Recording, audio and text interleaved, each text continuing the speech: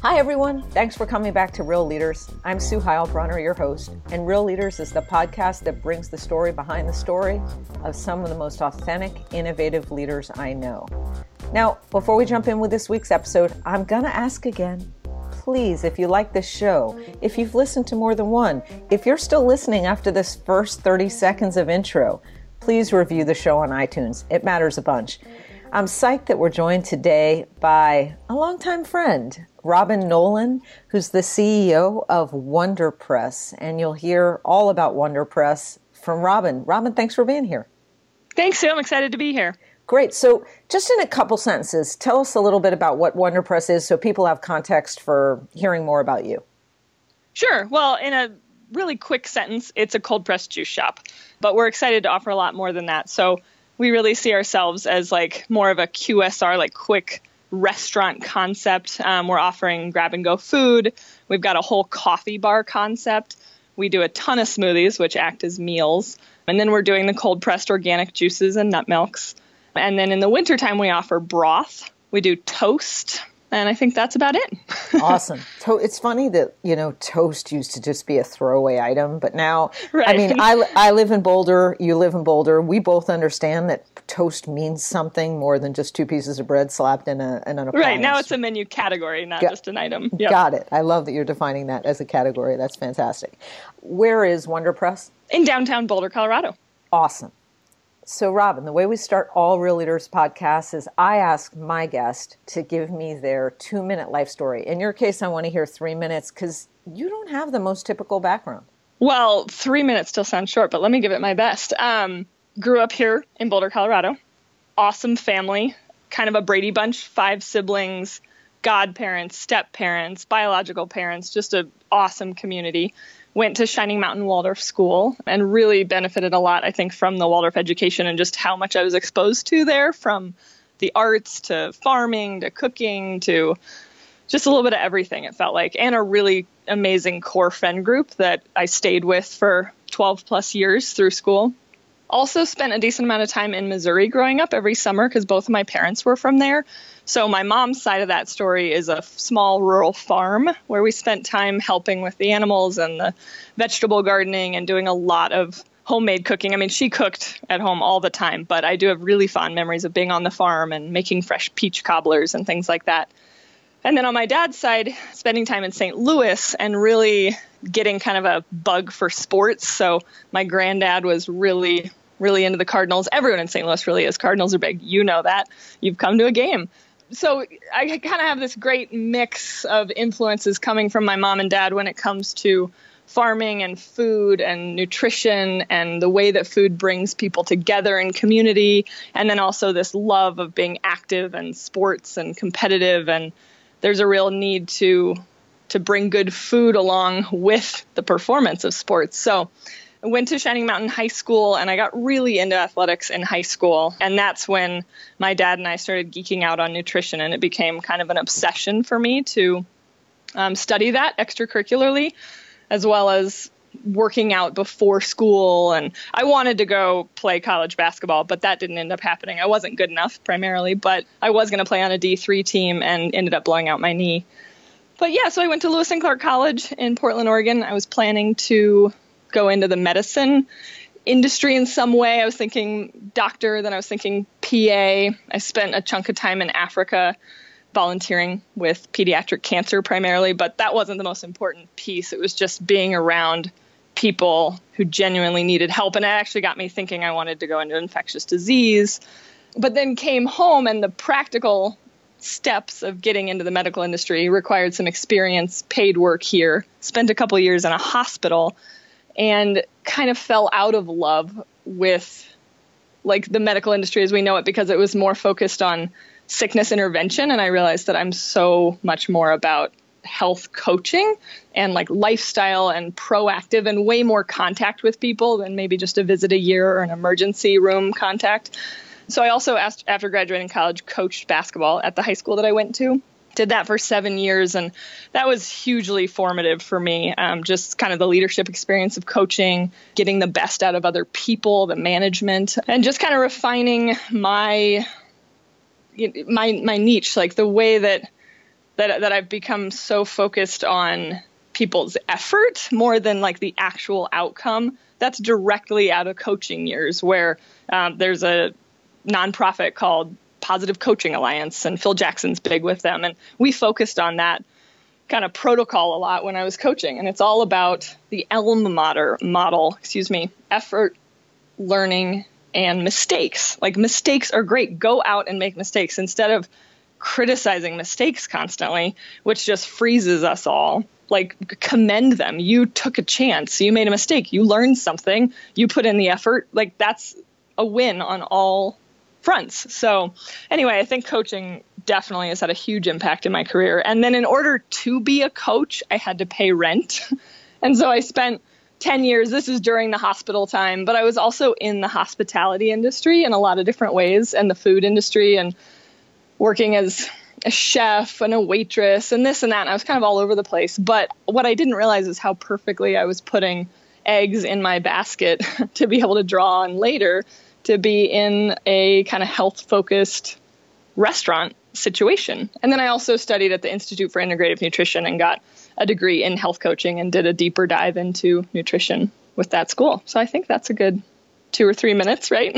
It's a few more, but it was really excellent. I think one of the things that hearing your story all the way through in one sitting like that reminds me is, first of all, the importance of being able to do that. So if you're listening and if you're, coming out of college or in your first couple of years of business, the ability to be able to weave your story looking back is really important. And I don't know if this is true for you, Robyn, but it's definitely true for me. When I do that version of what I'm about, it sort of sounds like it was all really logical and it made perfect sense and everything built right. on each other. And what I realized, and I've known you for a little while, so I think at various points this may have been a thought you've had, which is while you're doing it, it doesn't always feel that organic or that linear, and that you can just relax. If you're coming up in your career, you can just calm down and trust that the next steps you're taking, if you're thinking about them, are usually going to build on the previous ones, and that by the time you get someplace in your life and look back, there's going to be a consistent thread. Yeah, no, I love that. And to add to that, just that there are moments where we're struggling and something's really hard, and that is such amazing experience. And then there's moments where we find what just lights us up and we're in the groove, and that's really important experience. And just to kind of keep seeing it as this path that, is not linear, it's oscillating, but we're just learning and learning and learning. And that's all in support of us living a better life, so it's great. Awesome. So a couple things I just want to catch. Shining Mountain and the concept of a Waldorf school might not be obvious to some of the people who are listening. So quickly, just tell us what the Waldorf education thing is all about. Sure. It originated in Germany about 100 years ago. And one part that I really like is a focus on brain development. So for young kids, instead of getting them thinking really analytically at a young age, there's a lot more movement and story, and just the way that learning happens is different. So I didn't learn how to read until I was in 3rd grade. And that sounds really late, but you catch up because your brain's ready to learn that. And so in the years where other kids might be reading, I was knitting and doing watercolor painting and baking and just doing a bunch of other things, developing other parts of my brain. And I thought that was really cool. There was a moment there where I was really insecure, I can't read and I'm in 4th grade and I'm still learning. But then I caught up and everything's fine now. And I look back and I'm like, wow, what a rich learning experience. And then another thing I would point to is that there's a pretty firm curriculum that's really diverse. And so you're learning about, in 3rd grade, there's a big focus on Hebrew, Judaism. It's really fascinating. Then you move into Norse mythology, and then you're doing the Greeks, and then it's kind of jumping all over the place. And so you get this really rich, just experience of different, I think, curriculum activities that not all schools are always incorporating. There's a really strong focus on the arts, and we have really amazing, it's a private school. And so there's a lot of, access to wonderful art materials and things. And then in high school, I think one of the biggest benefits for me was just the size being small, and how wonderful the teachers were and how much they really cared about me as an individual. But again, there's a structured curriculum. And so you don't focus as much on one thing that you're good at early. You kind of have to keep doing everything. And I think that really served me to help me, again, just kind of gather more experience and talents. So that's great. That's fantastic context for who you are, I think. Has it ever occurred to you that if you had come up through public schools all the way through high school, you might have been a better basketball player? Yeah, I think so. But, part of it was that I was so obsessed with being amazing and I was like never going to meet my own standard that like I was my own downfall. It wasn't that I didn't put the time in and that I wasn't like an actual kind of natural athlete. It was more my type A like perfectionism and getting into this like negative spiral. And like I don't think that public school would have prevented that. So that's a great point. It is what it is. That's a really great point. I mean, if knitting didn't cure you of that, probably public school wouldn't have. Right. Because, you make a lot of mistakes when you're learning to knit. You got to, like, learn to just go with the flow. So you couldn't read, but you always had really good sweaters in second grade, which is good. So you mentioned your Brady Bunch family. And I wonder, as you think about sort of the broad concept of family that you've grown up with, because that... your parents weren't together fairly early in your life. You can answer that, but I think I know that. And I was just a summer romance baby. Yeah. Got it. Yeah. So how has that been positive for your evolution and development as a leader and just as a person? I mean, one thing you alluded to this, but your family, which is a broad term in your case, is incredibly close. Yeah. I mean, I guess the feeling of just being raised by a village applies to the way that you see the world, right? There's people everywhere that want to be helpful and want to connect with other humans and want to offer their expertise and their services. And I think that when I was in kind of my first entrepreneurship position, just like that understanding that there's so many mentors out there and there's so many people that I can ask questions to. It's not just like I have my parents and my teachers.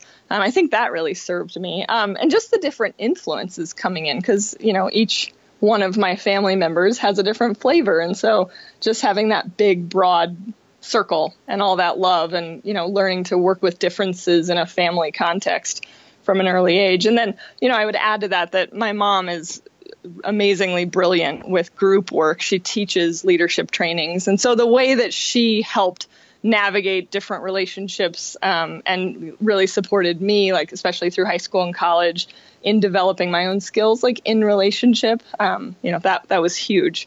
So thanks. Is there any part of growing up from that context in a slightly atypical, I mean, maybe now everything's atypical, but is there any part of it you think you had to overcome or really confront as you entered adulthood? Well, I want to make everybody happy. And so I think learning to say no and learning to take care of myself, it was a particular opportunity to learn that when there's a lot of people that want to love on me and want my time and, want to do things or whatever. So I think that might have been an opportunity for growth. Just like, geez, there's so many different people to spend time with and to please. I'm a 3 in the Enneagram. I like to, please other people and achieve things. So, I think if I had had less people that were wanting my time, I wouldn't have been stretched as thin. But, with that has come a lot of learning. And I still stretch myself thin, don't get me wrong. But it's definitely something I'm working on. So. All right, Robyn, that's awesome. So at some point, you're deciding that the medical profession isn't your thing, and somehow you turn to launching a business around cold-pressed juice. Can you give us the year that you came up with that and how you got to that decision and with whom? Yeah, absolutely. 2013, it was 3 girlfriends, childhood friends, that launched the business. I want to say it was a year or 2 prior to that. We had a girls' reunion in Southern California, just spending, a couple days together at the Ace Hotel, essentially. But we had visited some cold-pressed juice shops. Moon Juice in Venice Beach was a particular inspiration. And just recognizing that, we were so drawn to that brand and so drawn to, in general, juice and beverages that we could hang out around and kind of make a point of our day as we were just enjoying each other's company and catching up. and that wasn't available in Boulder. And so I know that like kombucha on tap is popping up and you can always get an iced tea somewhere. But it felt like in Boulder, if you wanted to socialize with people, it was like, do I need another coffee or is it time for beer? And, you know, a lot of times I was trying to get up early or doing some athletic endeavor and I didn't want to have cocktails late at night. So I just wanted a way to socialize. That was a big draw for us. And that was why we really thought Boulder could use a juice shop. But the other piece is that if juice is done right and food is prepared, you know, with certain, in my mind, guiding principles around nutrition, then that is such a service to people, because in the restaurant world, it's so common that the focus is on staying in business. That's the number one rule. And it's so key to have those cogs in place. And it's really challenging to buy nice ingredients and to still meet a price that like the market can bear. So it's so common that restaurants are not your most healthy choice compared to being able to prepare something at home. You know, it was probably good what a novice I was and how uneducated I was in that world. But it was like, we're going to make food with so much integrity and we're going to bring that to people and we're going to do the work of juicing that other people might not have time for, and just serve a product that we believe in 100%. And I'm really proud to say that I do believe in our product still 5 years later, 100%. And we wouldn't serve it if all of our values weren't flooding into it. And I think that we're impacting people's lives from like a health perspective and able to have that, you know, that education over the counter and, you know, and just benefiting people with all the vitamins that they're getting. Right. So there's definitely like two versions of cold press juicing. There's the CPG world where you're kind of pasteurizing and pressure processing the juice and selling it on like Whole Foods shelves. And then there's more of the restaurant model where you juice and serve to people direct to consumer. And so we really believe in the quality of the direct to consumer juice. And we wanted the experience of interacting with people. We wanted to get to know our customer and we wanted to be actually brightening people's day with hospitality, not just putting a product in their hands. So we chose the restaurant route. I recall, I mean, we met fairly early on in your thinking about this project. And I said to you something that I say to an entrepreneur every now and then. If I'm right, I would have said it. If I didn't say it, it was only because I didn't know you very well. What I said is there are easy businesses, I think, and there are hard businesses. And you picked a hard business. Did I say that to you? Oh, yeah. Okay. I remember it, and I've repeated it to my business partners many times because it was very wise advice, and it actually has helped me keep going, Sue. Those words, like through some of the hardest times, when I feel crazy for how hard it feels, it's like, hey, I knew. Sue told me on day one that this was a hard business, and I still picked it, and I'm not crazy for struggling. It's okay to have a hard time in a hard business. And just keep going. Like, you'll get through it, you know? So it was actually really good that someone who I trust, like you, pointed out that it was, in fact, a hard business. It's interesting. So, I mean, and the purpose of that question wasn't I told you, because I knew you knew that. Because I've been to your restaurant, and I want to put the term help in very loosely. There was a day where I helped make juice. And this was after you ran the press. Yes, this was great. After the day that I told you this was a hard business. And once I did that, I thought, holy moly, this business is seriously hard, because it's like physically demanding. Who knew? When you describe kind of your approach to sports and how this part of you getting in your own way, it makes me think, well, of course you picked a highly demanding enterprise. That seems to make sense. Do you agree? Yeah. I mean, and I love running around. Like, when I'm lifting cases of vegetables that weigh 50 pounds, I'm in my happy place. You know, I got my good squatting form, and I don't want to sit at a desk. And I actually, for the last 9 months, really did sit at a desk a lot, trying to clean up more of the business. And just recently, I got back on the floor, and that may or may not be my position in the company long term, but to run around with the staff and be physical, I love that. I mean, I was much better at softball. That was like my family legacy, baseball and softball. And I chose basketball because I got to run around way more. Like, I just have that energy and I need to get rid of it. So that makes sense. All right. So, Robyn, you decided you wanted to have a retail location, making a challenging business even more challenging. And the first place you had a false start, right, with location in Boulder. Can you just talk just briefly about that? Yeah. So we chose a spot that, we thought would be a really good location, and it remains an empty warehouse building to this day. We ran into a ton of challenges just trying to bring the building up to code, and it's historic. And so there was just a lot of trouble with the city, essentially. And our landlord got really frustrated and pulled out. But while we were in the process of trying to make that location work, we wanted to get the product to market, and we wanted to start seeing some revenue. And we got really lucky and found this little kitchen, brand new, clean kitchen where a juice shop had been for 3 months maybe and gone under. And so we jumped in there on a month-to-month lease and just did a pop-up shop. And that was so key, given how little experience we had, to start that slow and with such low risk, like really low rent, month to month. It was almost like we were at a farmer's market, but we had a retail location. And we ended up being there for an entire year. And then it was pretty serendipitous. The landlord pulls out of our other project. Our actual landlord in that month-to-month lease tells us that they found a long-term tenant, and they give us notice, all within days of each other. And it was like, well, maybe this juice concept is coming to an end. And then, via some connections, our branding agency knew some people who knew some people. Anyway, we discovered that there's a possibility of going in our dream location, downtown Pearl.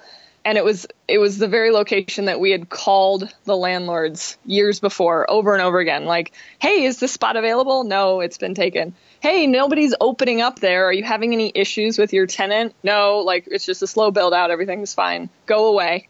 So we had been wanting into that space, and then we ended up there. And we got some new amazing partners in the process. And so it was really, really special. All right. So if you've never been to Boulder, Robyn referred to Pearl, which is sort of a walking mall. It's not a walking mall where Wonder is located, but it's it's a block from a walking mall. It's just the center of a not that very big city. So really the heartbeat of a city. And your initial location and your pop-up location were kind of 15 blocks out of that city. Not a lot of walk-by traffic to either of those. So a really, really different decision. And financially, I don't know. I know you were going to do a huge build out of the warehouse building, but a very material monthly rent difference to get into this prime real estate. Is that accurate? Yeah, absolutely. I mean, the rent tripled, but so did our revenue, like the moment we opened without any marketing. And then, we continued to grow for a few years. And now seems like we may have reached like a max amount of revenue for that space. But yeah, rent was much, much bigger. But I think we had enough traction and enough customers and enough practice making our product that we weren't too nervous. We were pretty confident that we could handle the larger, more expensive downtown space.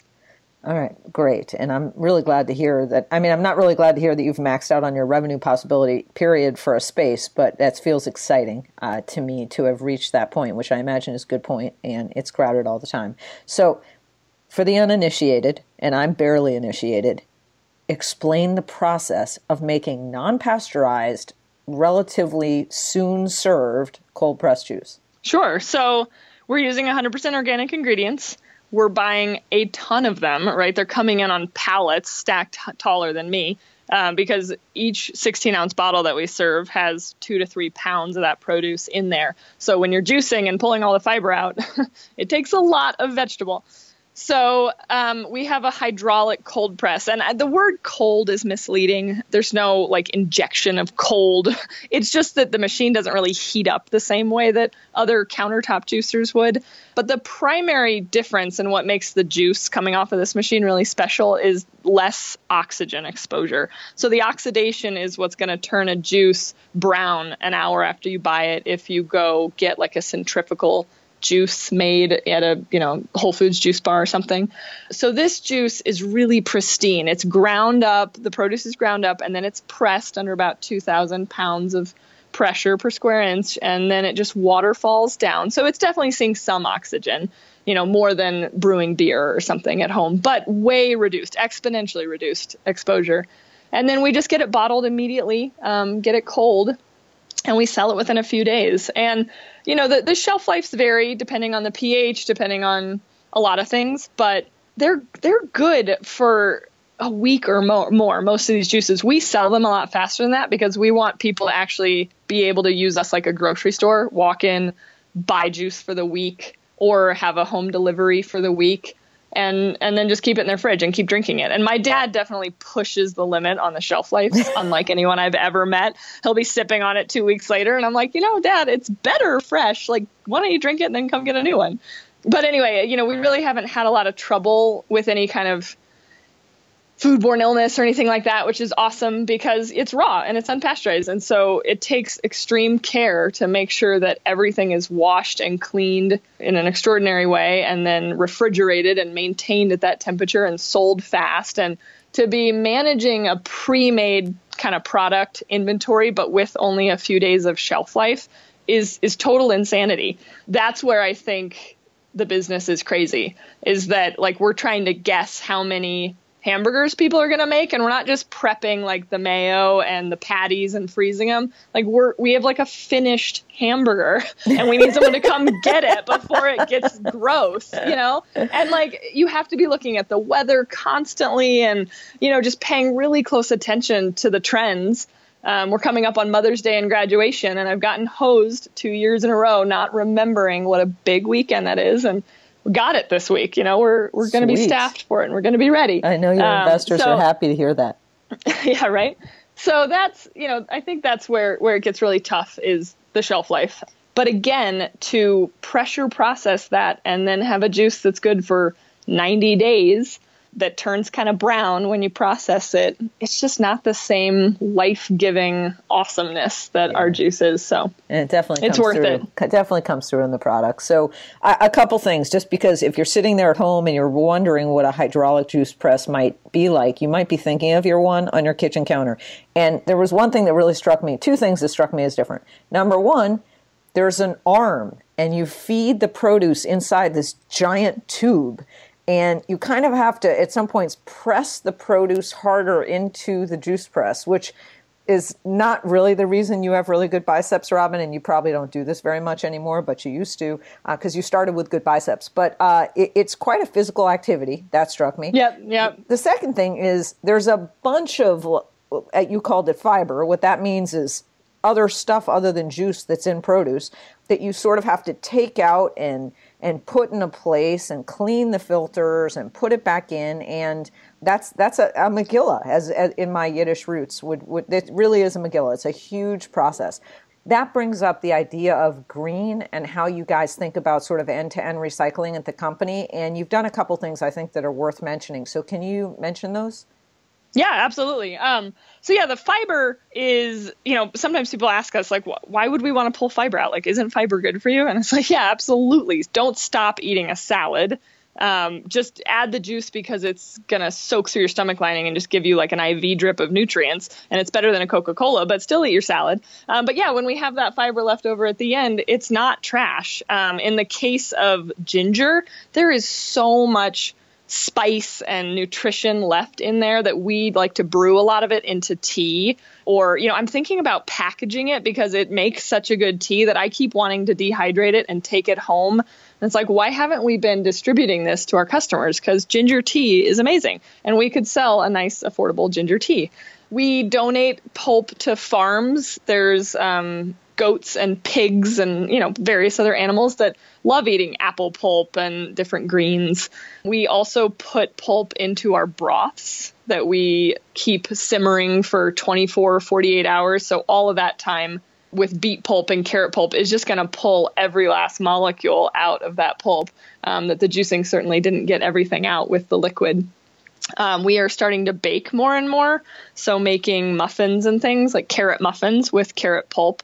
And we often add some fresh vegetables as well. But to have a base of these foods be the recycled matter, because everyone's looking to add fiber to their diet. So we certainly don't want to compost it. I mean, I loved at your grand opening that you actually brought some goats to the front of the store just to highlight the fact that a lot of the stuff was being eaten by local animals and who are, it's like the best food they get, pure organic. You guys are buying especially in the winter. Yeah, there's no grazing. So. And the bottle program, just talk a minute about that. Yeah, we made the choice to do glass and then to take the bottle back and to clean it, sanitize it, reuse it. So that is a huge labor of love, but it feels so good. We started actually with plastic and, with our very small sales at the beginning, it was disheartening to be receiving that many plastic bottles and just putting them out in the world and carrying them out to the recycling, just, with everything that's going on in our world with plastic bottles and just in general, plastic getting into our foods and into our bodies. It just didn't feel right. And so when we switched to glass, it felt like we really started to hit our groove when it comes to the best product and being as sustainable as possible and believing in what we were doing. So we charge $1 and then people bring the bottle back to us and they get their $1. Yeah. And we see 65% of those bottles back, which is incredible. It's like there are dishes that are just out circulating in the world. I think it's incredible that 35%, I mean, I see them at yoga classes filled with water. They're very beautiful bottles, so people keep them. And that doesn't bother you. I love that you focus on the 65%. I'm like, really? 35% of your bottles don't bring them back for $1? Right. Well, somebody like takes it up on their Vail ski trip and then they're going straight to the airport or whatever. I make up stories about like how it was just impossible to get the bottles back to us. But yeah, a lot of them I think are sitting on people's shelves waiting. Funny, they're great for storage. That's a great marketing concept though, to ask people. It's sort of like, what's it called? Like Flat Fred. Just to photograph their Wonder Press bottles in action out in the world. I love that. Yeah, show us what your bottle's doing. Yeah. All right. Yeah. So let's talk and it's great marketing too, just to interject, like that people have that bottle under their nose. That's like what coupons are, right? You open your wallet and you you're reminded that you have $1 off here. It's like people line up these bottles, near their recycling or on their windowsills, like ready to take them back, or they're clinging around in their back of their car.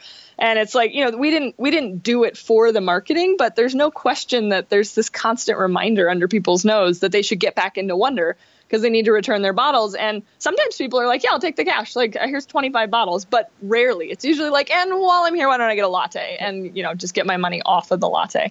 So if you want to take a closer look at Wonder, go to wonderpress.com. That's the URL, right, Robyn?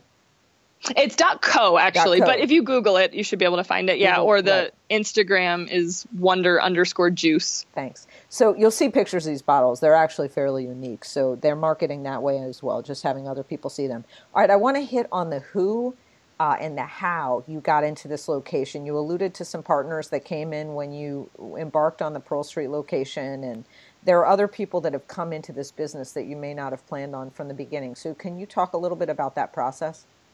Yeah, sure. So it was 3 childhood friends that started it, and we ran it for the first year of business, and that was about 2 years after really founding the company.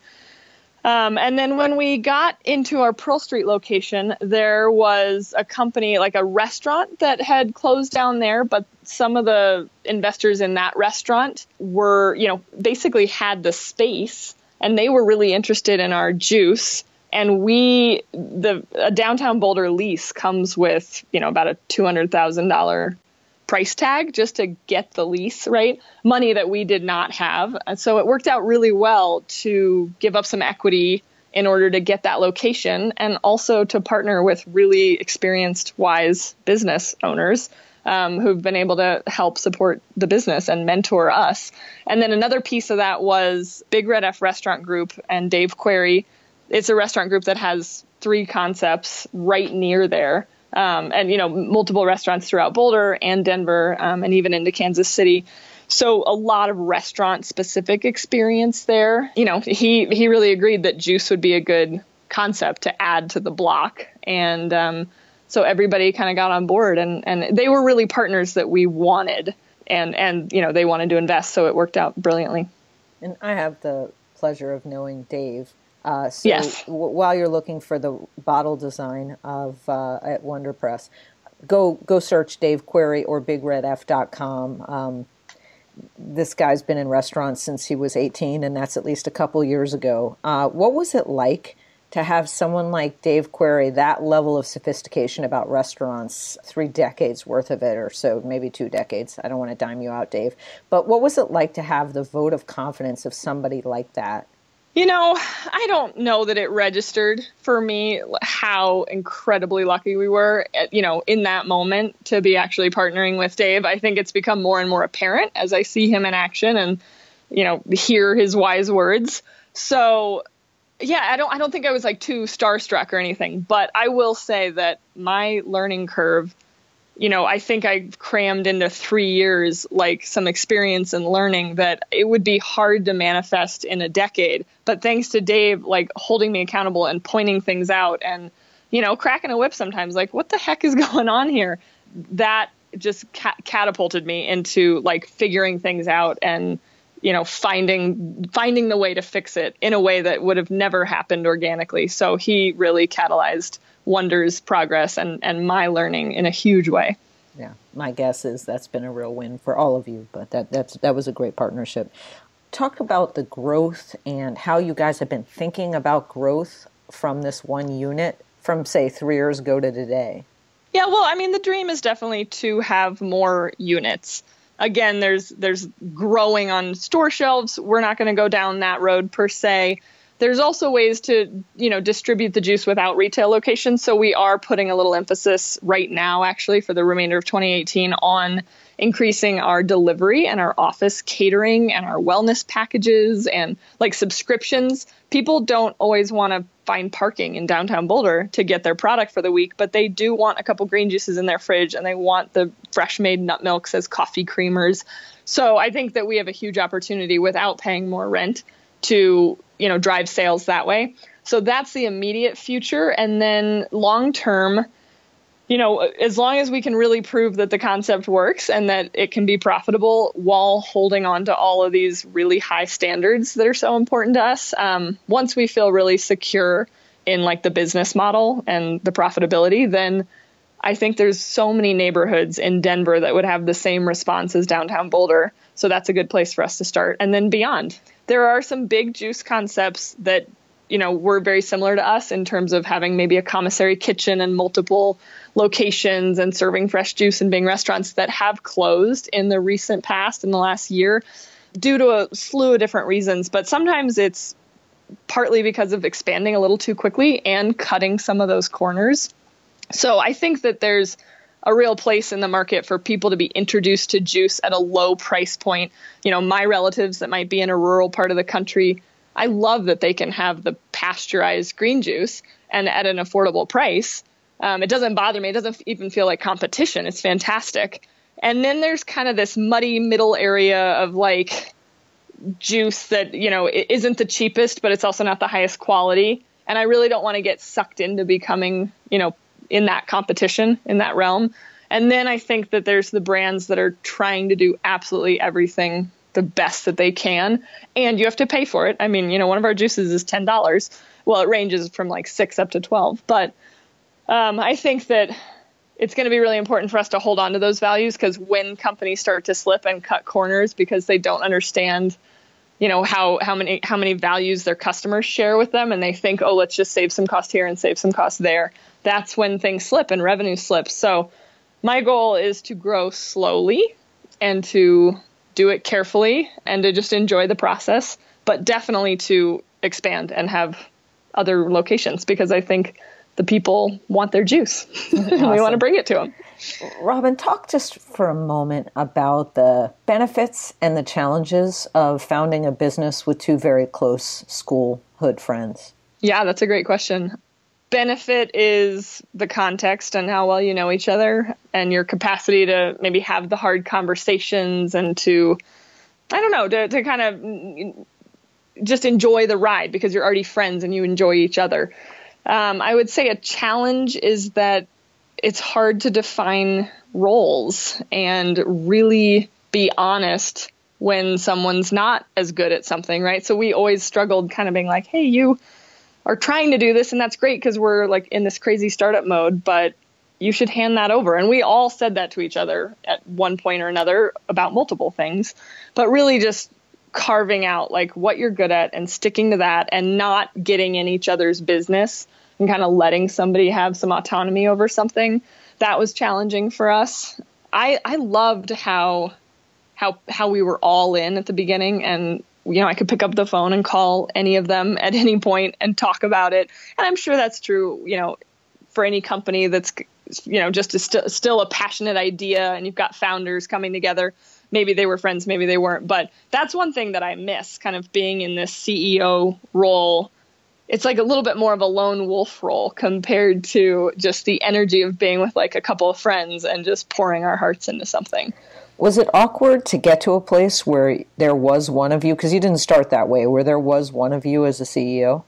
I mean, it was challenging, and it was long, and it took a lot of hard conversations, and I think, yeah, awkward. It was like more painful, to be honest, just to work that out, because you have differences, and I always saw all of our different opinions as a strength, because we were checking each other and poking holes in things, and that was fantastic. And so if we all three decided on something, then it was really the right thing to do. But it got to a point where trying to run the business with three people who were friends and acting like we all had to come to the same decision. We didn't ever accept that our operating agreement said 2 out of 3.